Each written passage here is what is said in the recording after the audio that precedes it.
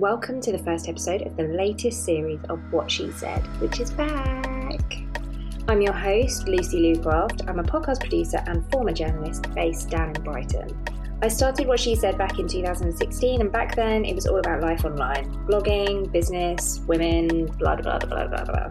Basically, the theme was things that I liked. Things I found interesting that don't necessarily follow the standard rules or the status quo. I lost my way a little bit, which is why you'll find a few random episodes on running and motherhood before they promptly stopped and I disappeared. But fast forward 6 years and I want to get back to my podcasting roots of chatting to rebellious women who aren't following the status quo and aren't following the rules of the internet and doing things their own way.